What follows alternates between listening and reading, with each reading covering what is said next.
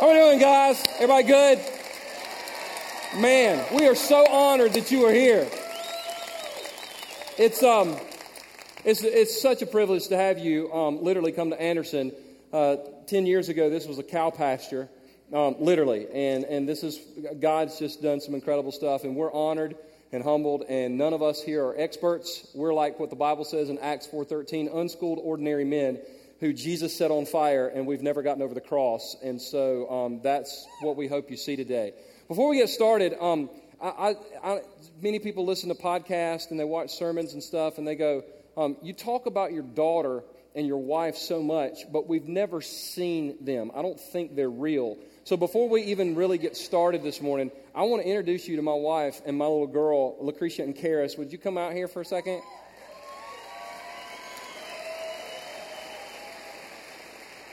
All right. Now you said you wanted to wave at everybody, so you go ahead and wave at everybody, baby. Go ahead and wave at everybody, Karis. Say hey. All right. Now she will talk about this for the rest of the day. Are you having fun today? Did you like this? All right. Can you give me a hug? All right. You be good. I got to give my wife a hug too because, dang. Anyway, so there you go. All right. Showing a little bit too much belly there, baby. I'll take you. You don't want to,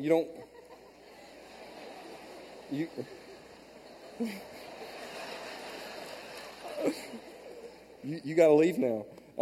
Hey, can you wave bye-bye? Can you wait? Blow them kisses. That's all anybody's going to remember about Unleashed, baby, is you.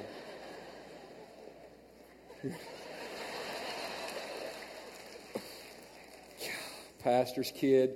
All right.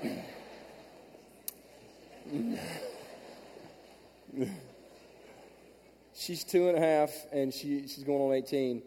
Pastor's kid. God, I pray she's not a typical pastor's kid. You know why the pastor's kids are so weird, don't you? And play with the deacon's kids. Anyway.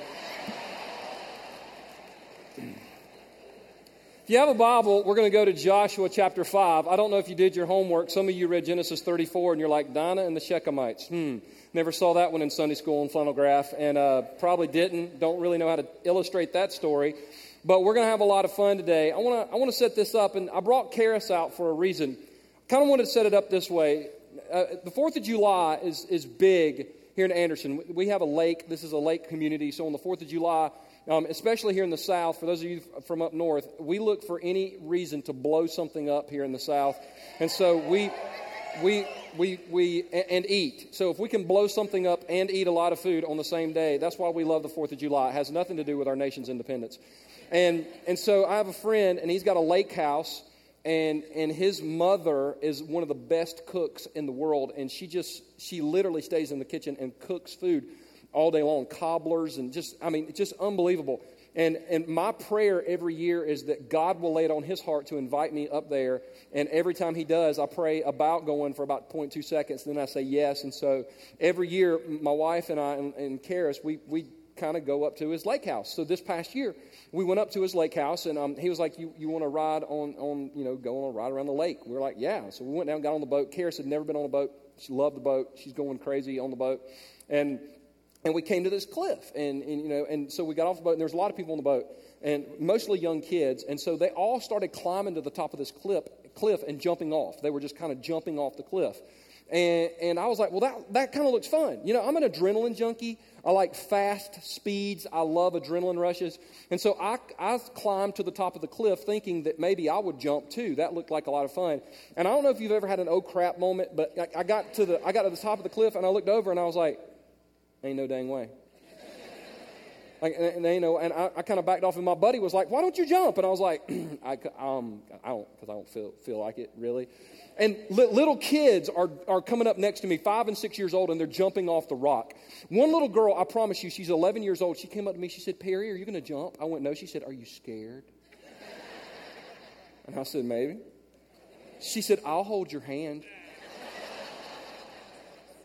So I punched her in the throat. I didn't. So they're all jumping, And I backed off. Like I was kind of walking down the cliff. Well, while this is going on, Lucretia takes Karis, and she's down at the bottom with my two. She had just turned 2. And Karis, 2 years old, watching all these people jump off this cliff. And she looks at Lucretia, and she said, "Mommy, I want to jump." And Lucretia said, "You want to jump off that cliff?" And Karis said, "Yes, ma'am." So Lucretia starts bringing her up the cliff. I'm coming down. We meet halfway, and I'm like, "Where the heck are you going with our little girl?" And she said, "She wants to jump." I'm like, "She ain't jumping." She's like, "Why?" And listen, this is not a parenting seminar. I probably will never get asked to teach one after this particular illustration. But I think a lot of times parents won't let their kids do something because they were afraid to do it, and so they don't want their kids to outdo them. It's kind of like one generation in church really condemns the next generation in church because they're doing something that they didn't have the guts to do in the first place. But we'll talk about that later. So I was like, and God spoke to my heart and said, "You don't want to be the kind of dad that lets your fears hold your child back." And I was like, "Well, all you got to do, just take her up there then. Take her up there and let her look off the cliff. Because once she looks off the cliff, she won't want to jump." And so literally we both climb up there, and we're standing there. I was like, "No, you walk her out on the edge. I've already been there. I'm not going back." And Lucretia walks her out on the edge, and they kind of looked over the cliff. And Lucretia went, "You still want to jump?" And she went, "Yes, ma'am." So I was like, "Okay, let's put a life preserver on her or something." So we got one of those ski jackets, and I put it on her so tight, like she was turning blue, like she couldn't breathe, and I was like, "She's ready." And so then we're standing there, and I had this thought: I gotta jump, because my 2-year-old is about to jump, and everybody's going, "What'd you do on the 4th of July?" And I was like, "I was a wuss." So So I just knew I was going to die, so I kind of, said, "Here I come, Lord Jesus, into your hands I commit my spirit." I jumped off the rock, and I got in the water, and I'm sitting there, and I'm looking up at my daughter, and I'm like, there's no way she's going to jump. In fact, when I was in the water, this is the side I saw. This is the first picture. She's standing on the edge of this cliff, and there's Lucretia going, "See, Daddy, he just died." And Karis is standing there, and I'm like, there's no way she's going to jump. And so I counted 1, 2, 3, and this is the next picture. This is the next picture. She jumped. Now, when she jumped, she kind of went a little forward too much, and so she smacked the water. So the next picture is kind of, can we get that? That's, yeah, she didn't. And that's just a Sasquatch in the water holding her, but guys, take that off. Thank you. I never will forget that day. I never ever will forget that day because by the way, I climbed back up and jumped off one more time just to prove to myself, and I'll probably never do it again. But the deal is, I left that day thinking, that was a lesson in parenting. But that night, as I'm laying in bed, I'm like, that's a lesson in church leadership. Because I think many times as leaders, God takes us right to the edge of a cliff, and He'll go, "Jump." And here's the thing I'm discovering about leadership as I observe church world. If we don't jump, the next generation will. The next generation. And here's what's so weird about me. I'm 38 years old. I'm right in the middle of, I'm seeing what these guys are doing, and I'm seeing what these guys are doing, and both kind of make me feel uncomfortable. But I'm saying, as church leaders, if we really want to reach this world, which, by the way, I really do think is possible, we've got to learn to jump. We've got to learn to face uncomfortable situations. We've got to learn to walk up to the edge of the cliff and go, I understand the law of gravity, and I understand physics, and I understand that's water, and I understand I could drown, and I understand this could kill me. But you know what? Somebody's going to jump. It might as well be the church. My gosh, aren't you tired of the church being outdone by Disney and GE and Microsoft, who, by the way, do not have the Holy Spirit? They should be looking at the church for an example rather than us looking to them. But the reason why is because church leaders a long time ago forgot how to jump.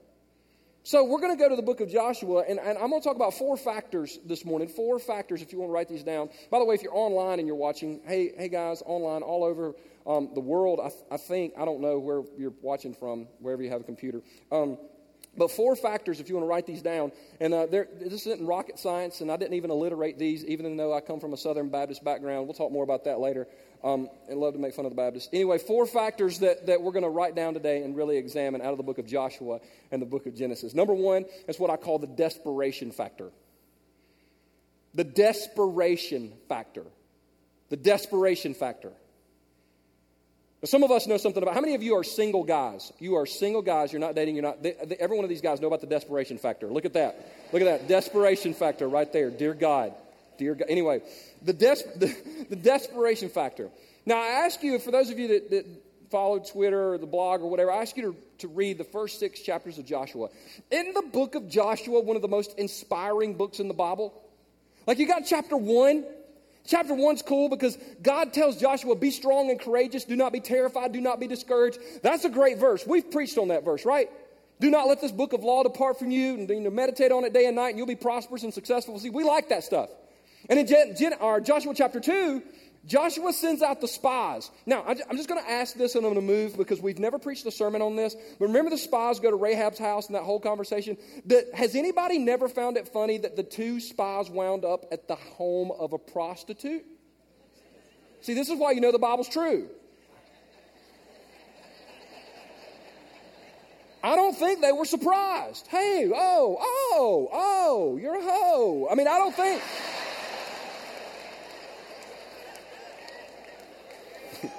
Stay with me. Preach that Sunday, by the way, guys. I mean, we had no idea. We were just kind of walking by anyway, so they wound up at Rahab's house and the whole thing. And then Joshua 3 and 4, that's pretty cool, right? The crossing of the Jordan. I mean, the same thing that God did for the Red Sea, the same thing he did for one generation, he did for the next generation. I mean, the same God, he can do the same miracles. He crossed the Jordan. And I'll guarantee you that when they crossed the Jordan, there probably wasn't a skeptic with him. There probably wasn't, I don't know, man. I don't know.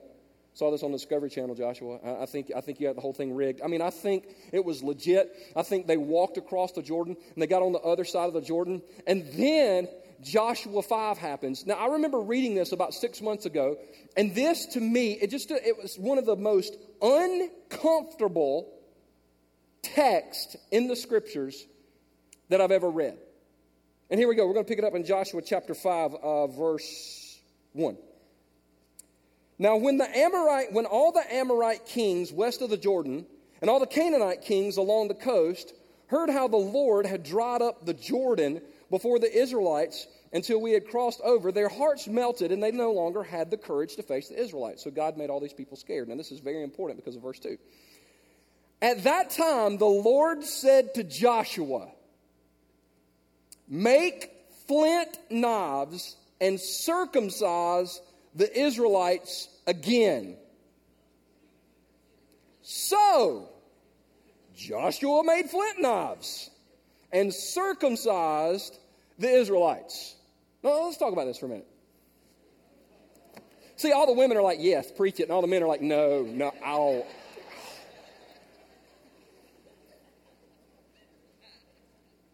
Circumcision. Circumcision back in these days. I'm not talking about circumcision today. If you get your child circumcised, he's 2 or 3 days old. He's not bitter about the whole thing. He just forgot it. You know what I'm saying? He don't even care.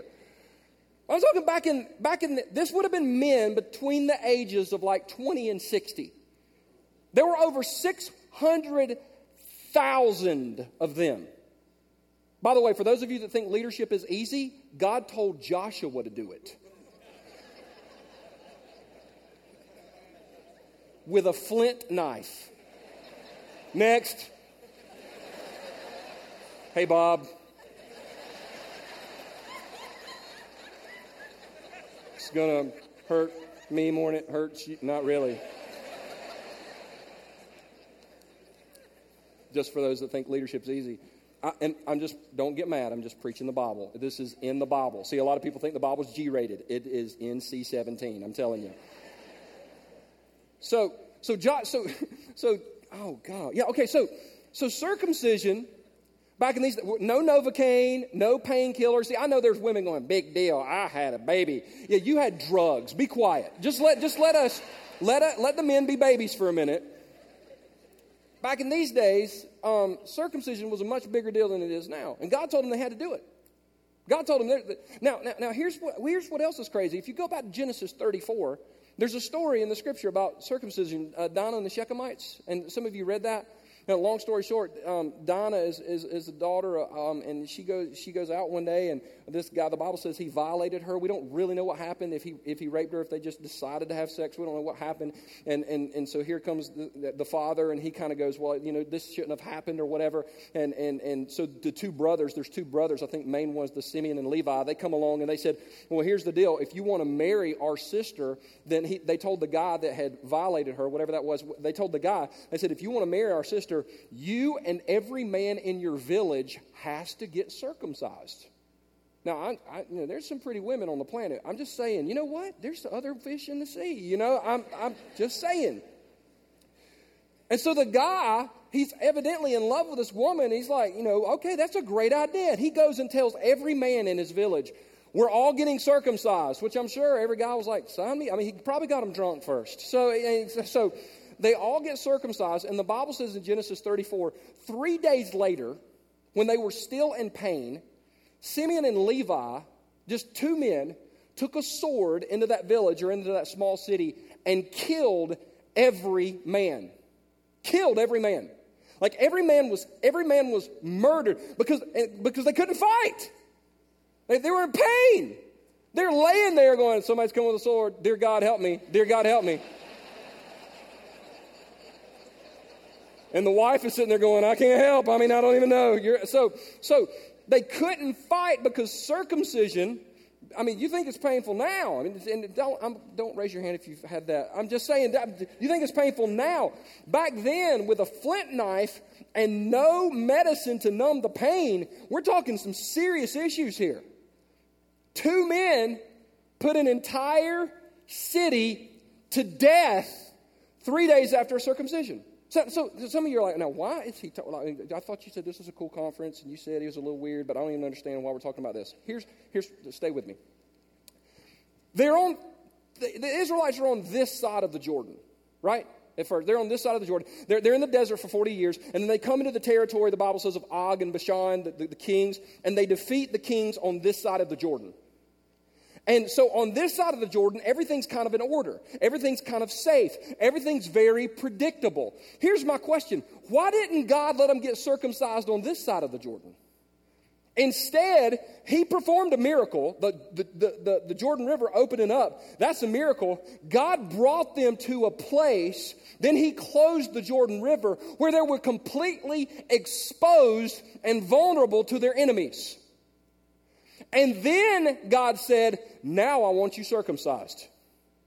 Now I want you circumcised. And they were like, I mean, if I'm a strategist, just a pure strategist, I'm going, okay, God, here's the deal. This does not make sense. Have you read Genesis 34, what happened to the guys? 3 days? That was two guys with swords. And God, on this side of the Jordan, the Bible says there are seven nations larger and more powerful than us. So if we're going to get circumcised, God, why don't you let us go back to the safe place? Why don't you just reopen the Jordan? Why don't you just let us go back over here and let us get circumcised in a place where everything is safe, everything is predictable, everything is nice, everything is organized. But God said, I'm going to cross the Jordan and I'm going to do something marvelous in your midst, and I'm going to bring you to a place where you are completely exposed and completely vulnerable so that you learn how to be desperate for me. Because on this side of the Jordan, if I don't move in to provide for you and I don't move in to protect you, you're going to get killed. God brought them to a place and marked them. So they had to be desperate for God. Because without his provision and without his protection, after the circumcision, they were nothing more than open targets for the enemy to come in and wipe out. Here's a question, church leader. When's the last time you were desperate for God? When's the last time we as church leaders were desperate for the presence of God? Because I'll tell you, the one thing I'm learning more and more is church leaders want safe and predictable. Oh my gosh. I mean, if I'm in the crowd, I'm just going to be as honest as I know how to be. If I'm in the crowd, I'm like, can we go back to the other side? Heck, they actually had people among the Israelites that were like, hey, we're going to elect a leader and lead us back to slavery. All because they were unwilling to be desperate for God? When was the last time that we were desperate for God? Because here's the thing I believe. I believe God will constantly put us in uncomfortable situations. And the problem with a lot of churches is we're not willing to get uncomfortable. Like, when's the last time you were desperate for God? Church planner, let me tell you something about planning a church. If you're planning a church, you will be tested financially at some point within the first year of planting your church. It's going to happen. It happened with us. I mean, I'm so good at this church planning stuff. Like, have you ever heard the thing where they tell you that, like, the core team that you start with, like, half of them will be gone in 2 years? Have you ever heard that? And it's true. Okay, it took me 2 months. I mean, I ran them all. I mean, I'm fast. I'm like, let's get this thing over with. It took me 2 months to run those people off. But I remember before we even started the church, we had a guy in the church, no lie, he gave 65% of the budget. 65% of the budget. Like as a church planner, I knew who in the church had a job, what they made, and when their tithe check was coming in. I knew it. There goes so-and-so. He's going to give $75 this week. He missed 1 week. I called him. Coming back next week? Bringing $150? I mean, seriously.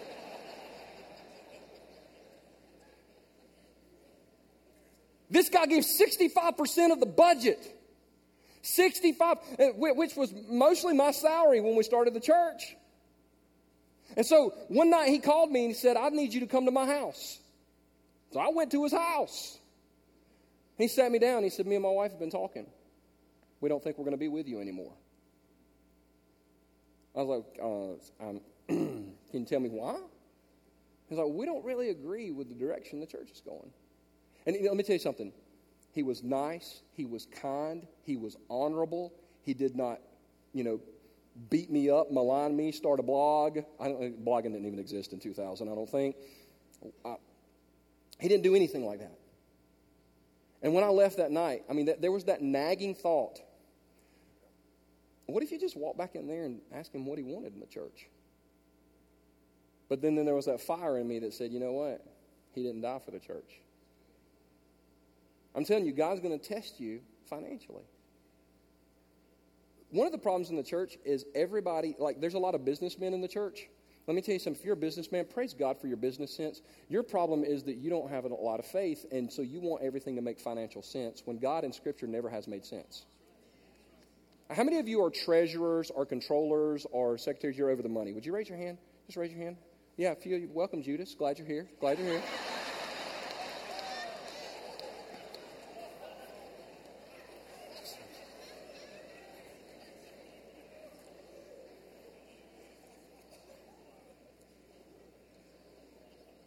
me tell you something. If you're following God, your back will always be against the wall financially. And that's sad because we got churches in America today. By the way, let me talk about this for just a second. This is a pet peeve. We got churches in America today that have $500 in their youth budget and tell the kids to go out and raise money at car washes, but have over $200,000 in their cemetery fund. That's why there's more life in the cemetery than there is in that church. What do you call that, Pat? I call that sin. Why even have a cemetery fund? They don't care. Seriously, they don't care. What if somebody comes and sees the grave? Well, if they're so concerned about it, tell them to clean it up. Spend the money on ministry. Dead people, not ministry.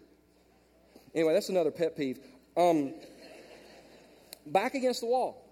I remember when we moved, when we were meeting in a building at Anderson University called the Sullivan Building. We were meeting in the Sullivan Building, and it was time to move to the Fine Arts Center. And I'd never taken a big offering before. I didn't know anything about capital campaigns or special offerings or dinners with big money people or whatever. And so I was just like, okay, I just preached on money. And I said, we need money, and we need to take up an offering. And that night, we had a Sunday night service, and 52 people gave $26,000. And I was like, man, that's good. Everybody's like, woohoo, praise God. No, it wasn't praise God. We needed 45. So everybody's over here celebrating $26,000. I'm over here crapping my pants because we need 19 more. Have you ever got an argument with God going, you got me into this. I don't know what you were thinking, but you got me. I was fine. I was going to work in the restaurant industry. I was going to cook steaks, and you called me out of that, and that's great. But now I need $19,000. God, I'd never even seen $19,000. I was poor. I was so poor I had to go to Kentucky Fried Chicken and lick other people's fingers. That's how poor I was. I was poor. I was poor.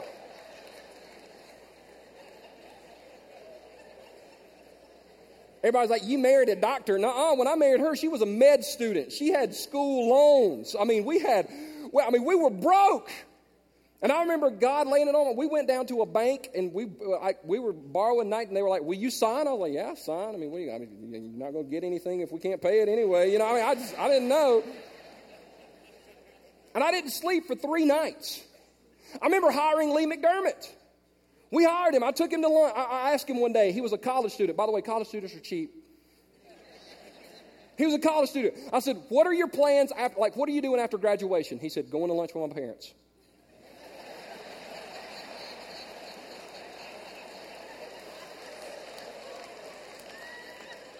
Love Lee.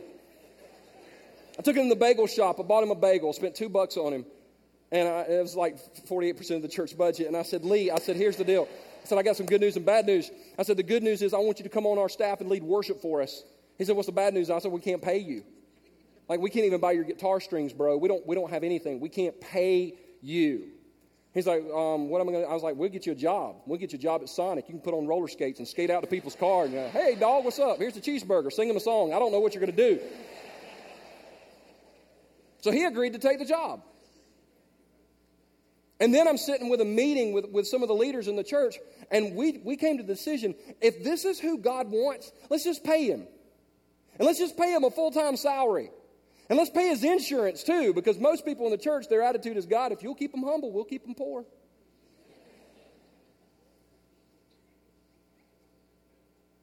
So we brought him on staff and paid him. And it was great until July hit of 2000, and the budget, the church secretary brought me the checkbook and said, this is what, they said, what do you do? I said, I don't know. I guess we're just going to have to pray. Because we were broke as a church. And the next 3 weeks in July, when the summer is supposed to be down, our giving increased like 110% over the next 3 weeks. And we had enough money to pay the salaries, and we never have missed paying a salary for anybody. But it was a test. Some of you are looking at a staff member right now going, I can't afford to. And I would tell you, you can't afford not to. The Bible says without faith, it is impossible to please God. There's a lot of churches today, it's impossible for them to please God. Because God has brought them to the place of desperation. And they're going, God, if you're going to circumcise me, I would rather go on the other side where it's safe and predictable. Number 2, the sacrifice factor. The sacrifice factor. Now, Joshua was a great leader. If you can get 600,000 men to buy into this plan, that's a great leader. No, let me read this again. Joshua chapter 5, I'm going to just read verse 2 and 3. At that time, the Lord said to Joshua, make flint knives and circumcise the Israelites again. So Joshua made flint knives and circumcised the Israelites. Now, let me ask you this question. What do you think that church service looked like when Joshua, the pastor, come and declared the vision to the men? Like Joshua walks in and everybody's got their Bibles open and they've got like their notepads and they're ready to take some notes. And they're like, he's been with God. This is going to be incredible. He's got a fresh word. This is going to be amazing. And Joshua goes, God has spoken to me. And they're all like, yes, he has. And then Joshua shares the vision and all the men are like, I think God might be calling me to start a church. You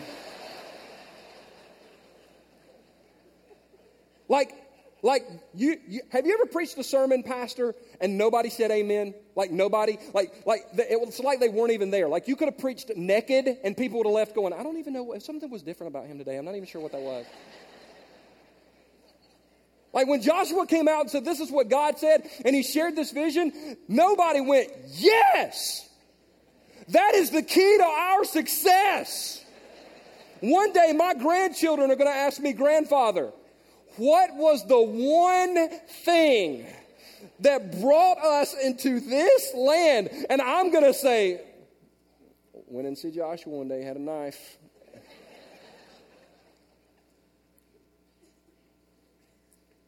Every Israelite man, don't miss this, loved the idea of progress. Everybody in the church today loves the idea of progress. It's the sacrifice part we have a problem with. Josh was like, we're going to take over a land. Amen. We're going to have wells we did not dig. That's right.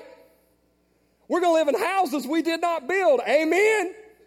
We're going to drink of vineyards that we did not. And if you're Baptist, I'm sure it was non-alcoholic vineyards. We're going to drink of vineyards we did not plant. That's right, Joshua, preach. And Joshua goes, now here's what it's going to cost. And they were like, the desert slavery wasn't that bad. Didn't mind the whips.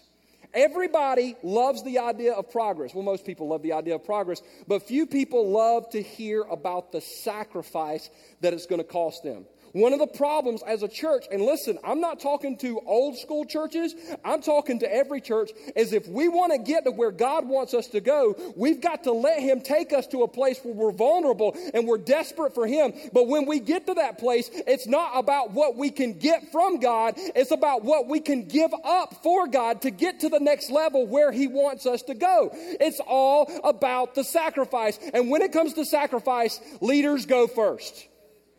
Leaders go first. There's two things we got to sacrifice. If you want to write this down, the first is our comforts.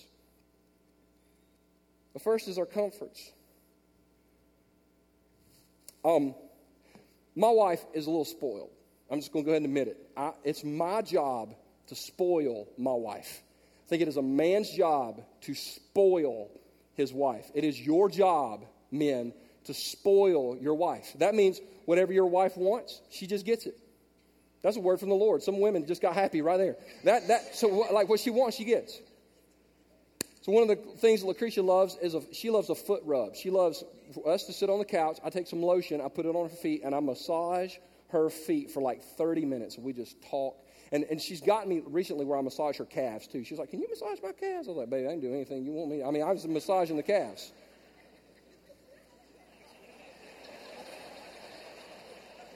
Some of you ladies are like, I know why you're doing that. Yeah.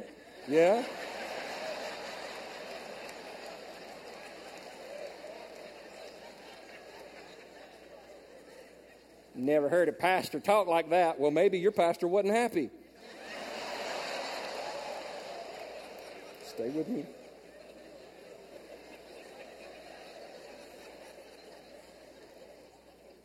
So one night,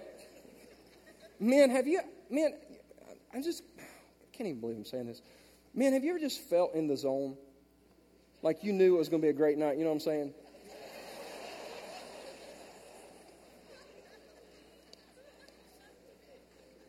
She's like, can you rub my feet? I was like, baby, I'll rub your feet. We sat on the couch. We watched Law and Order. That used to be our show.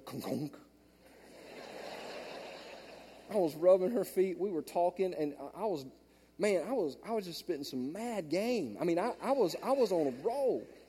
She said, I'm going to go take a shower and slip into something more comfortable. I said, you do that. She got up and she walked in the bathroom, and I was like dancing. I was like, I'm about to lose my mind up in here. Y'all should not know that song, you bunch of evil people.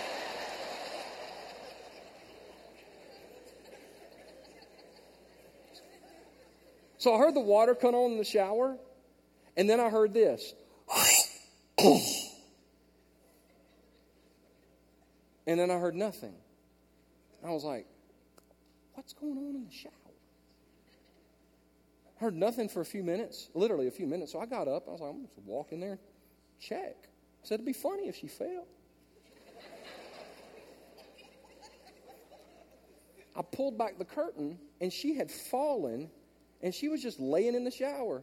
She was conscious. I was like, what are you doing? She's like, I'm just laying here. I was like, this is a new way to take a shower? Because women are different. Now, I understand. I mean, women are very different. Before I got married, I had a bar of soap and some shampoo in the shower. Once Lucretia came in, I had 78 things in my shower. She's like, I'm fine. I was like, how did you fall? She was like, well, you rubbed my feet. As soon as the water hit that lotion, my feet just came out completely. I was like, and then I started thinking about that in church leadership.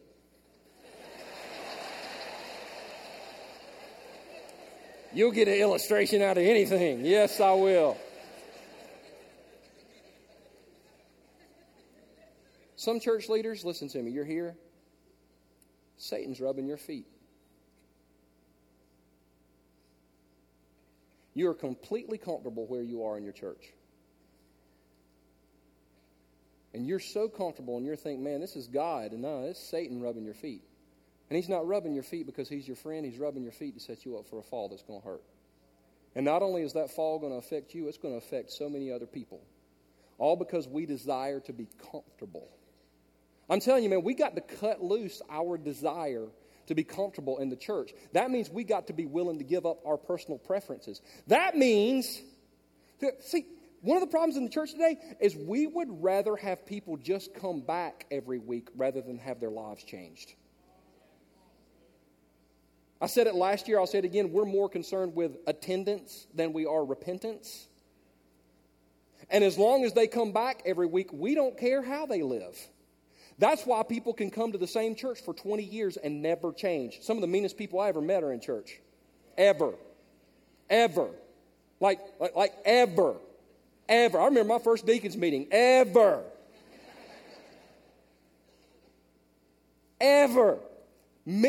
Because we're so concerned. I remember standing in this sanctuary one Sunday, right back here. Brand new people came to church. I'm talking to them. They're talking to me. And I said this. I can't even believe I said this. I said, I hope you enjoy the church service today. And they walked in and God spoke to my heart and said, what if I don't want them to enjoy it? What if I want to make them mad? What if I want to piss them off? I might make them walk out. You might not believe this, but we have people walk out of a New Spring service every week. Every week. Which, by the way, you always should pick the part that you walk out. Like I was literally one Sunday preaching about masturbation.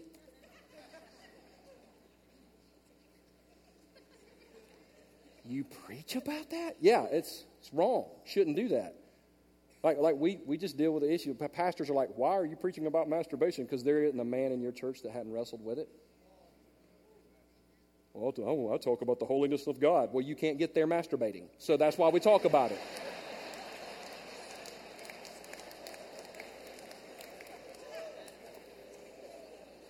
I'm preaching. I said something wrong. I was in masturbation. Two guys got up as soon as I said it and walked out. I'm like, I wouldn't have walked out there.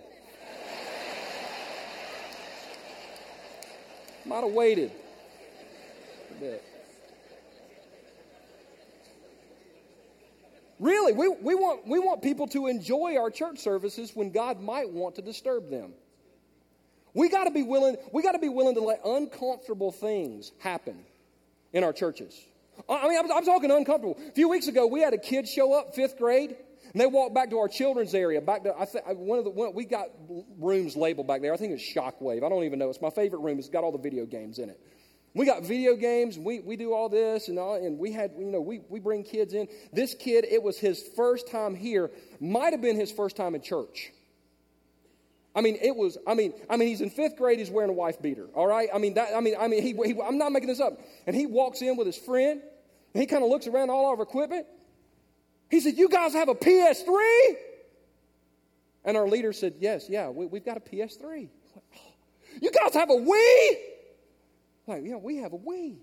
Like, "You guys have Guitar Hero?" Like, yeah, we have Guitar Hero. And this kid looks at his friend and says out loud in the whole room, "This is awesome."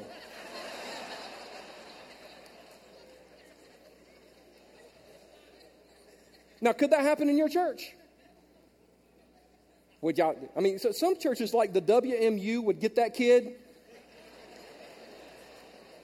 the soap committee, if you will, take him to the bank. "You don't speak like that, young man.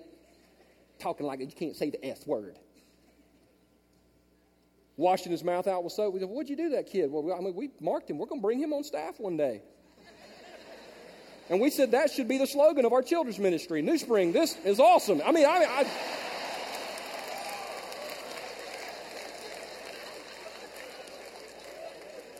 See, here's the deal. You got to be comfortable with that. The church has to be comfortable with somebody lost acting like they're lost. We've got to get out of the business of trying to legislate their behavior. They can't act like they know Christ because they don't know Christ. We've got to let them show up wearing whatever they want to wear. They can have pierced whatever they want to have pierced. They can have as many tattoos as they want to have. We're just glad they're in the house of God.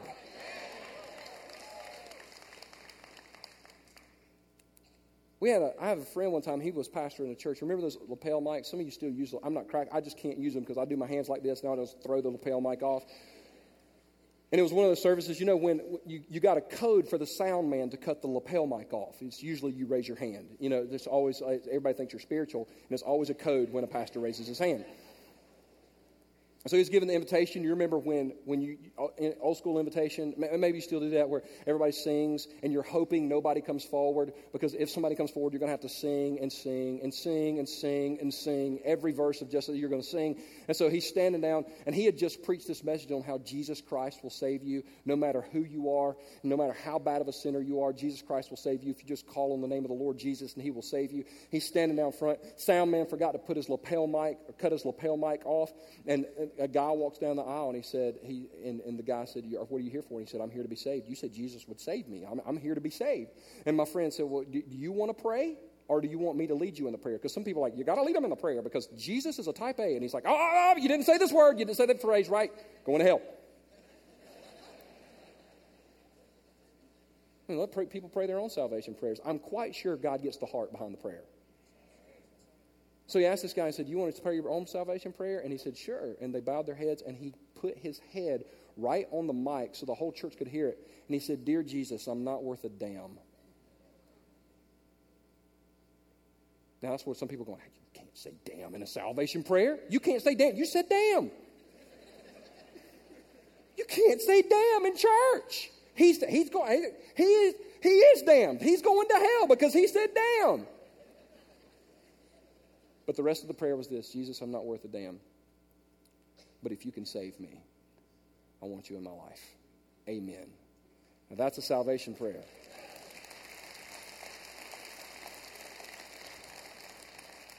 See, I told that, and there are still some people focused on the fact that I said the word damn, completely missing the fact that a dead person came back to life. You got to be willing. I mean, here's the thing I ask parents and grandparents all the time. And because we do church different, and we're always doing, and I ask younger people what's going on at all times, because I want to know what's coming next instead of being obsessed with what we've got now. And I ask parents and grandparents all the time, how many of you would be willing to give up your life for your children or your grandchildren? Like, you would be willing to die for them. And parents and grandparents, I've never had one go, no, don't like them. I mean, parents and grandparents always raise their hands. I'd be willing to give my life. I'd be willing to give my life. I'd be willing to give my life. And then I ask this question, then why won't you give up your music style?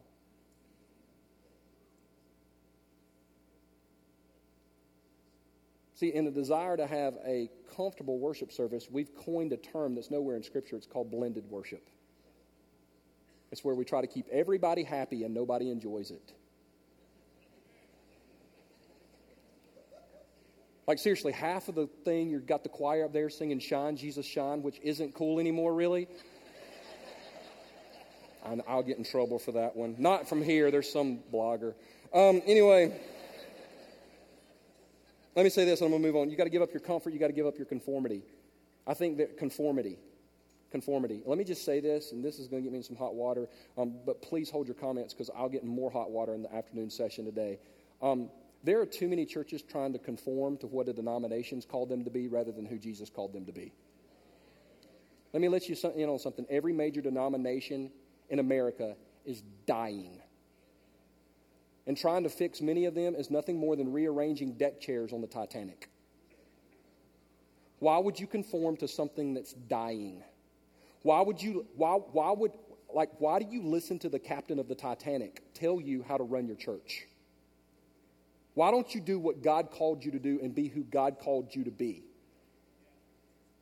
Let me take it a step further. Not only are we trying to conform to denominations, we're trying to conform to an online audience that's never darkened the doors of our church. And many people in church today are trying to do church to impress other pastors rather than bless the people and minister to the people they have right in front of them every week. Have you noticed the buzz terms? We're missional. Well, of course you're freaking missional. You're the church. Duh! The church usually that said they're missional, the church that goes, we're missional, that usually means we've stopped growing. We've had churches where we're not attractional. Well, what? Nobody's coming. Let me say this about missional, because I know some of you guys are like, we're missional. Missional is nothing more than a buzz term that will not exist in church world in 5 years. Remember 5 years ago, everybody was postmodern? Now if you say you're postmodern, you get laughed at. Of course you're missional. You're the church. It's your job. Stop saying what Scripture says you are already and just go prove it by how your church operates in the community. Because, let me say this, if you're truly missional, you don't have to tell anybody. Missional. Number 3, the recognition factor. I'll hit these last two really quick, and that's pastor language for we got 80 more minutes. Joshua chapter 5, verse 13. Skip down to verse 13. This is so cool. Look at this. Now, when Joshua was standing near Jericho, he went for a walk by himself, his leader, kind of getting some quiet time there. Now, when Joshua was standing near Jericho, he looked up and saw a man standing in front of him with a drawn sword in his hand. Now, we're going to say, and a lot of scholars agree, and I believe this is Jesus. I love the picture with Jesus with a drawn sword in his hand. Not a bucket of suckers with a feathered hair trying to give everybody a hug. Drawn sword in his hand. Jesus kicks butt and takes names. Read Revelation 19. I like Ultimate Fighter Jesus. That's who I worship. Not one of the guys, not one of the lead singers from ABBA. I can't worship that guy. I worship Jesus. Jesus was not in a boy band, all right? Jesus Christ is Lord. Drawn sword in his hand, Ultimate Fighter, kicking butt, taking names, Jesus. That's the Jesus I love. God is graceful. Yeah, he kills people too. Love that. Here we go. Ananias and Sapphira, remember that? Killed people during the offering. Wouldn't you like for that to happen this Sunday? We're going to take an offering. If you don't give, God will kill you. Let's pray.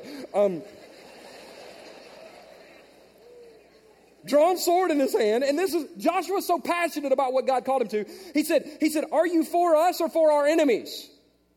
Joshua walked up to Jesus. Well, whose side you on? Missional or attractional? Baptist or Methodist? Episcopal or Catholic? Pick a side. Verse 14, neither. He's like, listen, you're not a captain. You don't pick me. I'm the captain. I pick you. Neither. Anybody's side? Idiot? That's interjection. Neither, he replied. But as commander of the army of the Lord, I have now come. As soon as Joshua recognized Jesus, then Joshua fell face down. He was like, oh crap. He's down on his face. Then Joshua fell face down to the ground in reverence and asked, what message does my Lord have for his servant? Completely changed when he recognized Jesus. Anderson is a small community. You've probably picked up on that. Where's the Starbucks? We don't have one. I mean, we're a small community. We really are. And you can drive around Anderson. We've got 168,000 people in the county of Anderson. We're a small community. So you might guess that when I go into a restaurant, it's kind of like Norm on Cheers. You know, if you watch Cheers, it's like, Perry, what's up? Everybody kind of knows me, and that's fine. That's fine. It's just weird when people come and sit down at my table for 15 minutes and talk without a breath. I'll talk about that later this afternoon. So you got these people that come in and they kind of do all this stuff. And so I went to Chili's one day, and I'm sitting in Chili's, and I'm kind of talking, and the waitress comes up, and I've got a philosophy, and it's just my philosophy. I'm like, be nice to the waitress and tip well. Be nice to the waitress and tip well. Be nice to the waitress and tip well, because waiters and waitresses in restaurants will not come to church because on Sunday they have to wait on the people that have been to church. And they're a-holes. Straight up. I was in the restaurant industry. I almost didn't come to Jesus because of church people. So tip well. Anyway, So, yeah, somebody back here in the restaurant industry, like, praise God. I'm a worship leader and a waiter. Anyway, so, like Lee almost had to be. So she's standing there, and she's kind of talking to her, kind of going back and forth. I was like, I'd like to invite you to church this week. She's like, oh, I'm new in town. I'd love to come to your church. She said, I'm already going to a church this week. I was like, where are you going? She said, I'm going to New Spring. I said, really? She said, yes. She said, I went last week. I said, what'd you think? She said, well, it was all right. She said, but the preacher, he didn't preach. He wasn't there. We don't know why he was there, but I've heard he's good. And I'm going back Sunday to check that out. I was like, well, I go to New Spring. She said, what do you think about the preacher? I said, I don't like him. I just go for the worship. Never told her who I was. Never told her, because I wanted her to come and sit in one of these seats the next Sunday and have her little bulletin and be like,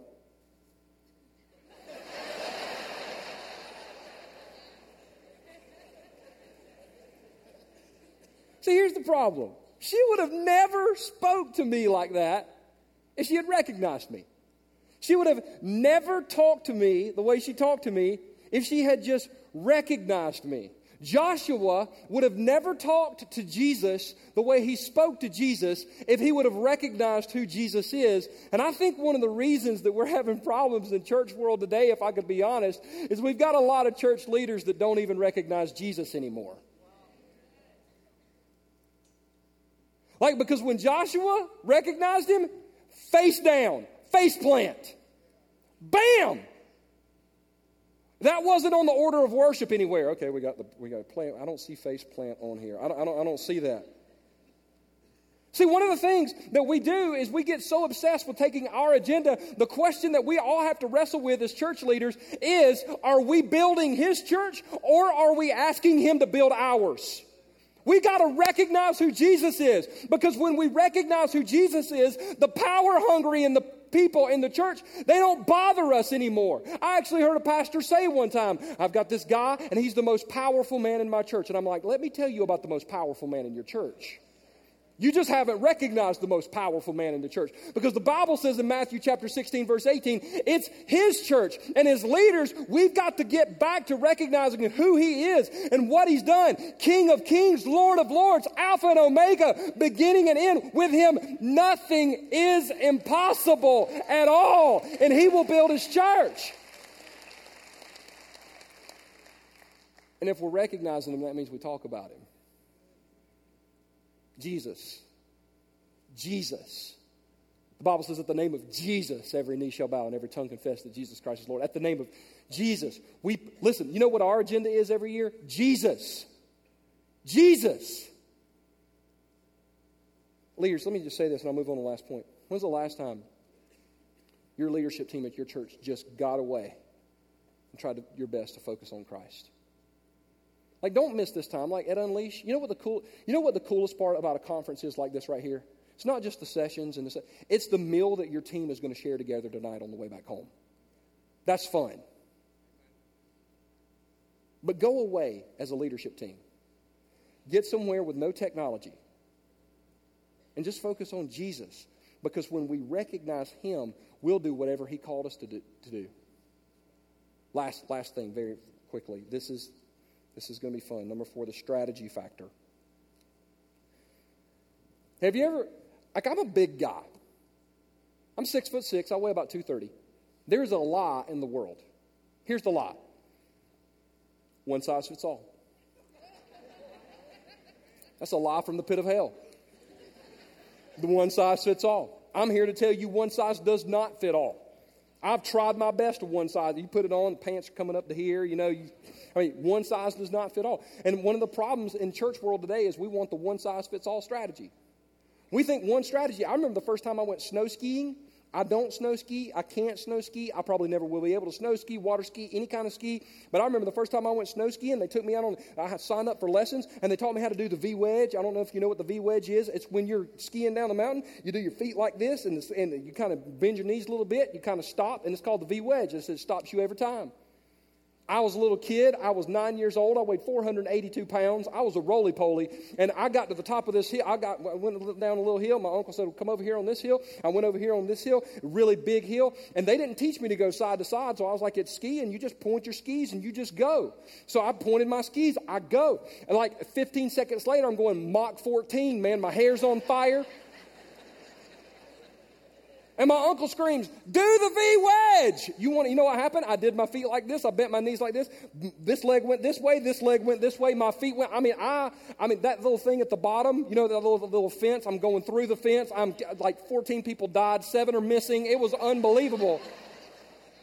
And I realized there's some strategies that might work for some people, but they don't work for everybody. One of the problems, you know what? I could write a book today on 7 steps you can take to grow your church. And there are church planners that would buy it and do it. There's a word for that. Stupid. It blows my mind that there are church planners and pastors that will listen to people tell them how to build their church. Experts that never have planted a church, never have pastored a church, never have led a church. Heck, they've never led anything in their life. But there's some sort of experts, and pastors and church leaders will listen to them. We're the only people dumb enough to do that. If I went out and wrote a book on surgery, there's not one doctor in America that would buy it.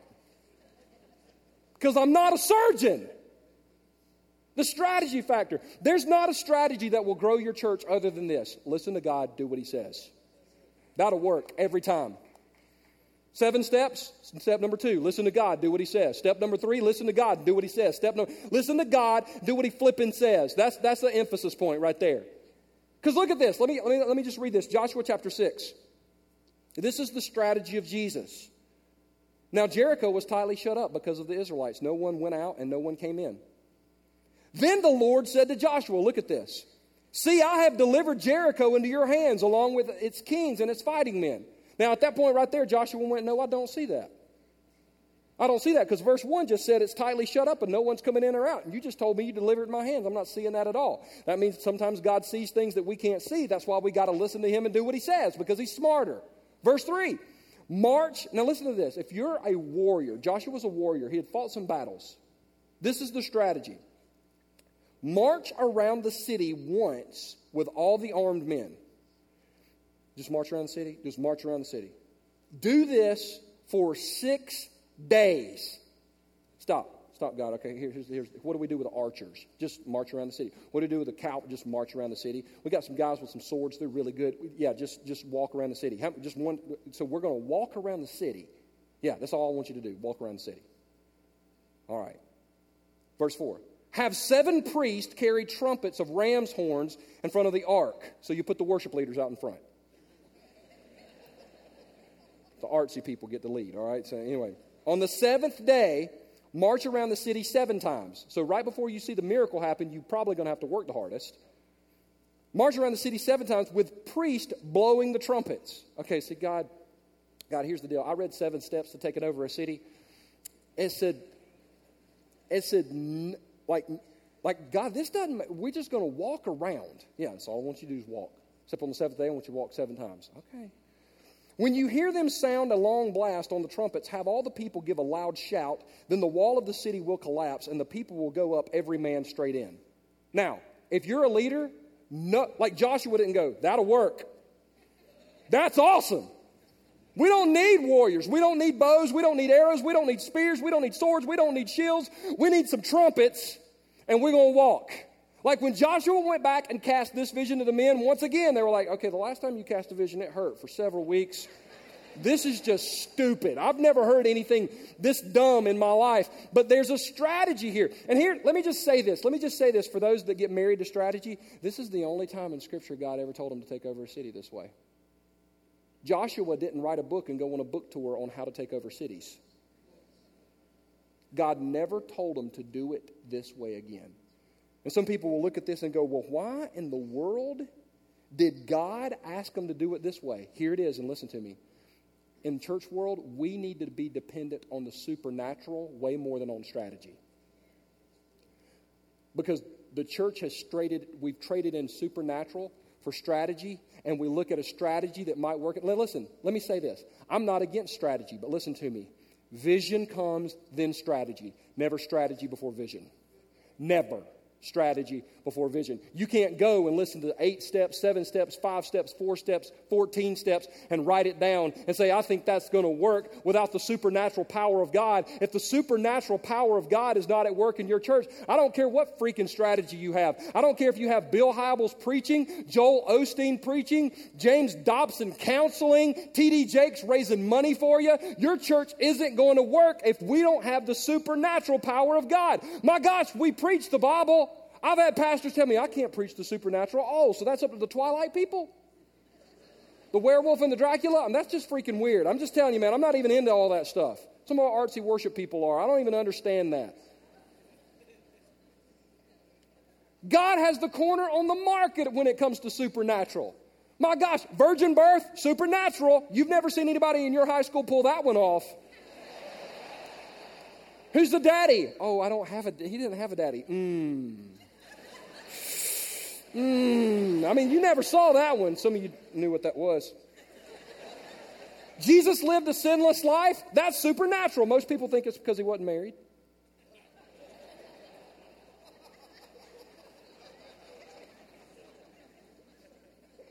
The miracles that Jesus performed, supernatural. The whole fish and chips thing in John chapter 6, that's a cool deal. That's a neat party trick right there. Coming back from the dead, that's supernatural. Try that at your next party. Hey guys, watch this. I mean, that's supernatural.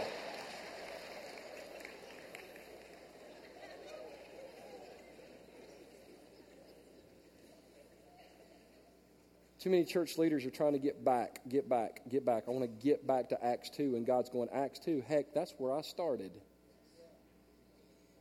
Why would you try to get back to the book of Acts? That was the foundation.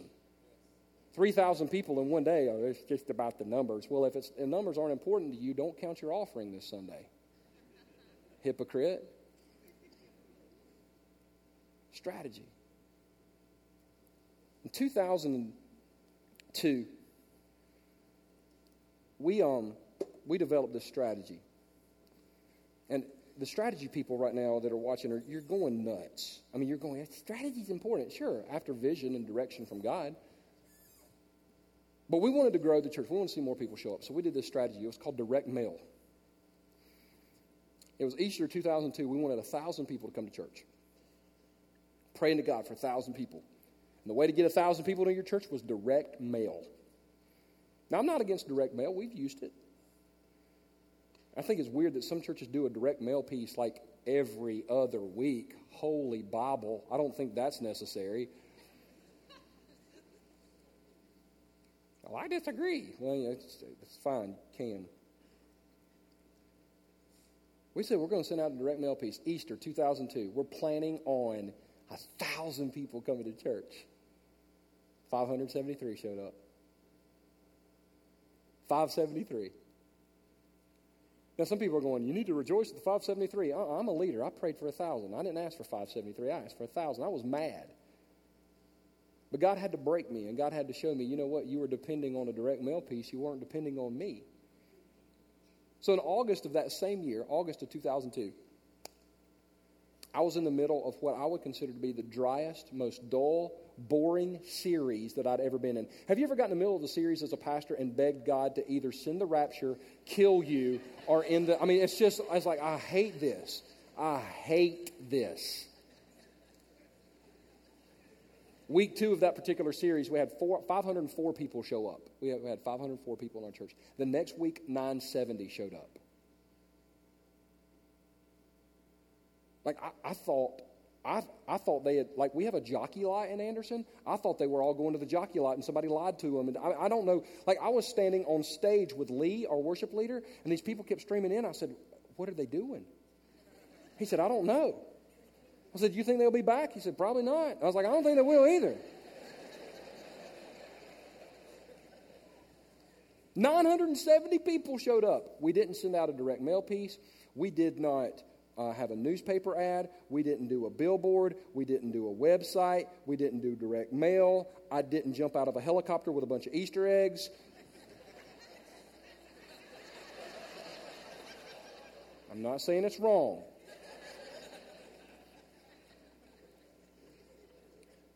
I'm telling you, we don't know. Well, did 970 people show up the next week? No, 1,096 did. And within 4 weeks, we're sitting at 1,600 people.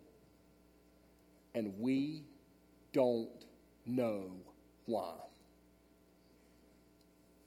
We don't know. Every time I tell that story, it's going to happen today. There's a pastor or a staff member here. You're going to corner one of our staff members and you're going to go, what really happened? We don't know. It was a God thing. It happened again in 2006. 2006, I came out here on a January night, on a Sunday night. I sat right there on this stage. I looked out at this room and I wept. And I said, dear God, what have we done? We built a 2,500 seat auditorium, and I'm not sure there's this many people in our county. I've heard there's more. I'm just not. I sat right there and wept and said, dear God, we've made the biggest mistake we've ever made in our life. We've wasted this money. I was a wreck. We moved into the building in February. We had 4,000 people coming. By October, we had 8,000. We don't know why.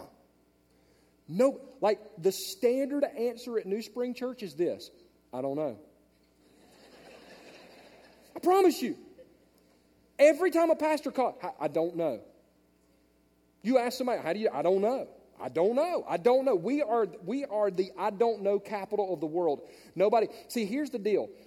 Here's the thing we've discovered. If you can fully explain what's going on in your church, God probably isn't involved. I don't know. But here's what I do know. God wants your church to thrive. God wants your church to be successful. And God wants your church to grow and reach more people. More people come to your church means more souls in heaven. I mean, you just preach the gospel. You talk about Jesus and people get saved. And I'm discovering more and more that I don't think the church has even began to see the potential of what God has for the church. I'll close with this. At Christmas, we had a bunch of people over to our house. Lucretia likes having people over her house.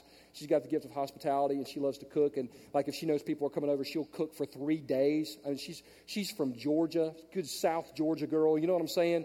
Man, those South Georgia girls are great. They're awesome. And she can cook. It's just awesome. So we invited a bunch of people over to our house, and we asked them to bring something too. And so they all brought all this stuff. So we've got all this food in our kitchen. It's Christmas, and my wife made her famous white chocolate fudge cake. We just had food. It was like food everywhere. I'd never seen that much food.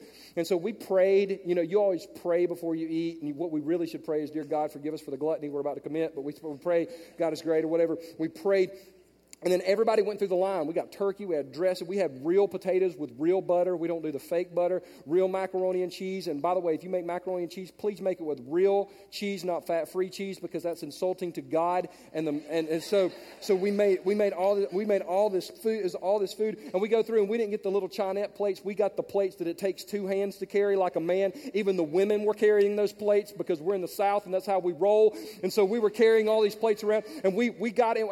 We had this big long table. Everybody's eating food. All my friends are eating their food. All my friends in here are eating the food. We had people all over the house eating food. We went to the bathroom one time. There's a girl in there eating food. When there's food everywhere, and so we were eating food. And I'm the first one to eat because I'm the guy. Like some people, they're like, okay, we're going to eat food and then we're going to wait for a little while. Then we're going to eat dessert. That's not how you do it. It says in 1 Hesitations chapter 3, verse 2, thou shalt eat dessert immediately following a meal, and then later on. I mean, you just eat them both times. And so I go back in the kitchen, and I wanted dessert. I wanted to be the first to get the white chocolate fudge cake. It's your house. You know, you got the gift of hospitality. I said, Lucretia had the gift of hospitality. I got the gift of eating. So we walked in. I walked into the kitchen, and I'm getting ready to cut the cake. I'm getting ready to cut the cake, and I felt the Holy Spirit talk to me and say, turn around and look. And I turned around and looked, and there was all this food left. There was all this food left. It was just everywhere. It was all this food left. And I'm getting ready to cut the cake. There's all this food left. And I was like, wow, there's a lot of food left. And God spoke to I promise you, on Christmas night, God spoke to my heart in the kitchen and said, you know what? There's more food left in my kitchen too. You think you've seen some good stuff the first 10 years? There's more food in the kitchen. There's more where that come from. You think you loaded up your plate? Boy, you can go to the kitchen and get seconds again. You haven't even began to see what I can do. And I'm convinced that if we as church leaders would get on fire for the one who called us and saved us and will sustain us, and we will do what he called us to do and stop trying to please groups of people, but please the one who called us and give him everything. There's more food in the kitchen. We haven't even seen what he wants to do.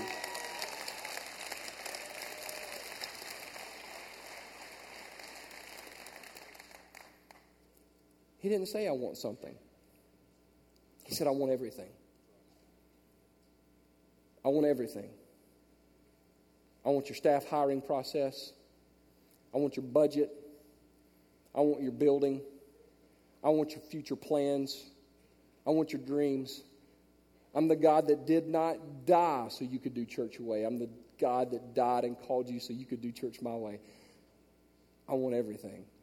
What would happen if we as church leaders would get completely unselfish and take hands off and go, you gave everything, you can have everything, let's roll?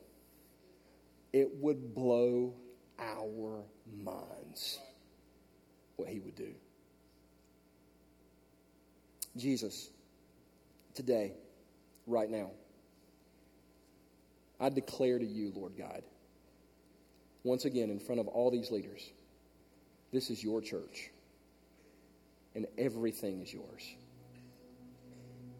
The vision, the plans, the dreams, the hopes, the staff, the volunteers, the people that will be here Sunday, the focus, the youth, the children, the nursery, the missions, our partnership with Kenya, whatever you want us to do with human trafficking and rescue in there, God, I'm just declaring to you, God, it's yours. We give you everything. And my prayer, God, is here today, God, that we would not leave here striving to be what every other church in America is, but we would leave here striving to be the church you have called us to be, surrendering everything. God, I feel like there's some leaders in this room holding back. Maybe it's out of fear. God, may you bring us to the point of desperation. God, we want your presence every Sunday more than we want anything else. God, that your presence in our church services would be unexplainable and undeniable. God, that we'd be willing to sacrifice, even if it means sacrificing our personal preferences in order to go to the land that you've promised. Jesus, that we would fully recognize you, recognize who you are. Jesus, we would depend way more on the Holy Spirit than we would some unholy strategy. God, we would get vision and surrender everything. Jesus, we ask this in your name. Amen.